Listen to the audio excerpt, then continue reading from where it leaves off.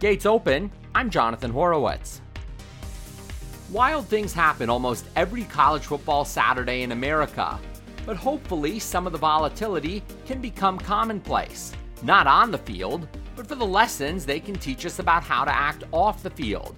In a span of 24 hours in the 12th week of the 2015 college football season, some teams that appeared to be in control of their college football playoff destiny no longer are. Ohio State lost its O to Michigan State. Oklahoma State fizzled in its bear hunt of Baylor. But while the two OSUs now have enough material to write a country music classic about what if, the two teams in the green and white uniforms that beat them now have new life. Here's one lesson. It's possible to figure things out at the last second and look like a genius. If they were watching on Saturday, the ancient Spartans that Thucydides wrote about could possibly rumble in their graves with hopes of making a comeback, because the Spartans from East Lansing, Michigan, have been left for dead multiple times this season. There was the last-second touchdown on a mishandled Michigan punt earlier this year, and on Saturday, the last-second field goal against defending national champion Ohio State. Both comebacks taking place on the road in enemy territory. And here's the most amazing thing about the two wins that give Michigan State a chance to contend for the Big Ten and possibly national title. The Spartans never led in each of their two marquee wins this season against their two biggest rivals until the clock hit zeros. That's right. At no point could Michigan State fans say, if only the game ended now, we would win. The Spartans were actually behind for 52 minutes, 59 seconds of the 120 minutes of football in those two games. Who's their coach, Harry Truman? Reporters at the game couldn't sneak a submit and go to press early with time on the clock, or else we'd have a Dewey defeats Truman all over again. For the record, Michigan State's coach is Mark D'Antonio, and whatever he did to inspire the Spartans to victory when not leading for 99.9% of the game can inspire all of us who feel like we're out of it, but the clock hasn't struck zero yet. Here's another lesson.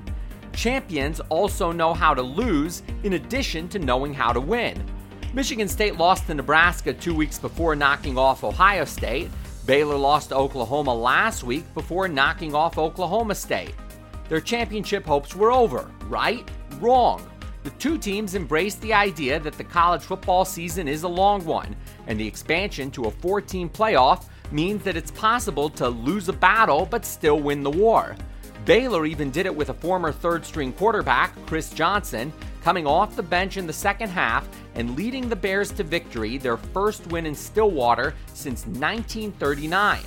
Depending on how the chips fall next week, Ohio State could still return to the Big Ten title game, but you wouldn't think that after hearing how the Buckeyes reacted to Saturday's setback.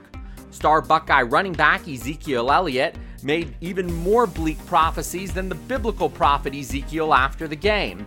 He basically said the season and his career in Columbus are over, the consequence being that he's thinking about next year in the NFL before this season is even finished. Quarterback Cardell Jones also intimated on Twitter that he's ready for the NFL too. Most sports stars have lost at some point in their careers, the only possible exceptions being boxing champions Floyd Mayweather and Rocky Marciano.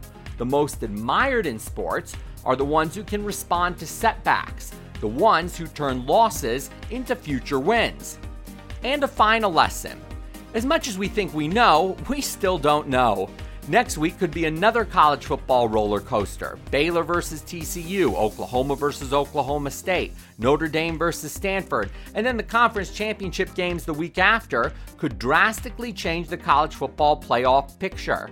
Embrace the volatility. Enjoy the ride until the last second when we know who the national champion is. And take away some life lessons along the way about losing with grace, but then getting back up and fighting to the finish. This is Jonathan Horowitz.